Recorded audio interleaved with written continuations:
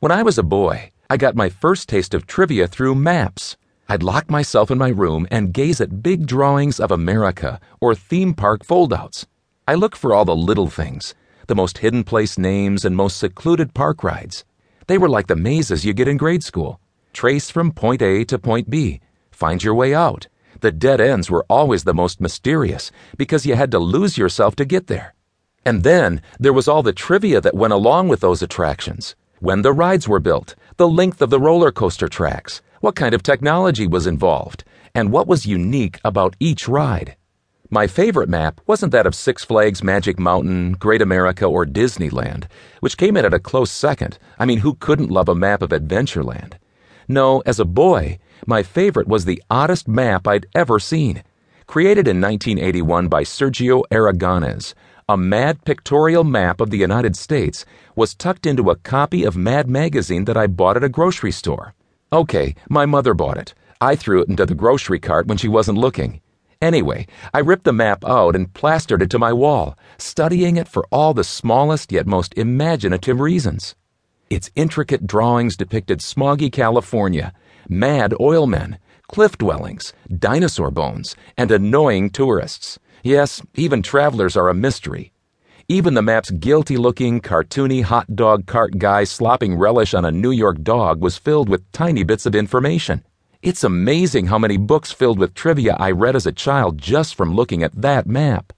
Little did I realize, as I later worked on a master's degree in history and dug through 16th and 17th century maps of the early Americas, any historical maps really, that I was so interested because of the trivial aspects.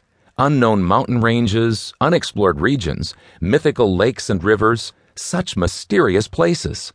Naturally, I became interested in odd facts. After scribbling pen and inks and paintings for several years, I fell back into the trivia-related part of my life. History. It's truly the discipline of oddities and trivia. I gobbled it up, studying explorations, events, cultures, and shared tragedies for all their unique little details.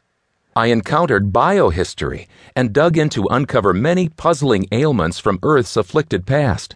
And then I peered into American literary history in the mid-20th century for all the bizarre details that so often mark the journeys of writers.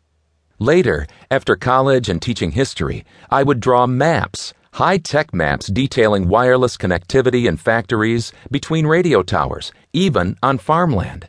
The world had gone wireless, and these people needed maps.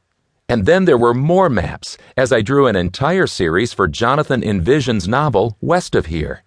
They were odd, cartoonish maps of the American Northwest, not unlike old Sergio Aragonés maps whose pop culture drawings and witty sarcasm brought the most trivial aspects of geography, people, history, news, culture, and even invention into picturesque form. As I think back, Aragonés's work was one of my most random obsessions. I couldn't get enough of the cartoons he drew in the margins, and that great big colorful map of his that I can still envision in boyhood reflections. When I think about it, I truly became his map, an artist and a historian attracted to the weird and unusual in people and culture.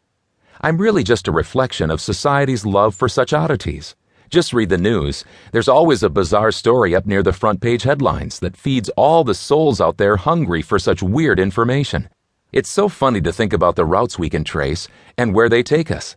That's often what people do, you know. Follow their obsessions. I dare you to trace your own and jot them down or realize new random obsessions from reading this book. It makes me smile to think readers might be like that boy who opened all those maps years ago. Maybe Random Obsessions is a book of maps after all.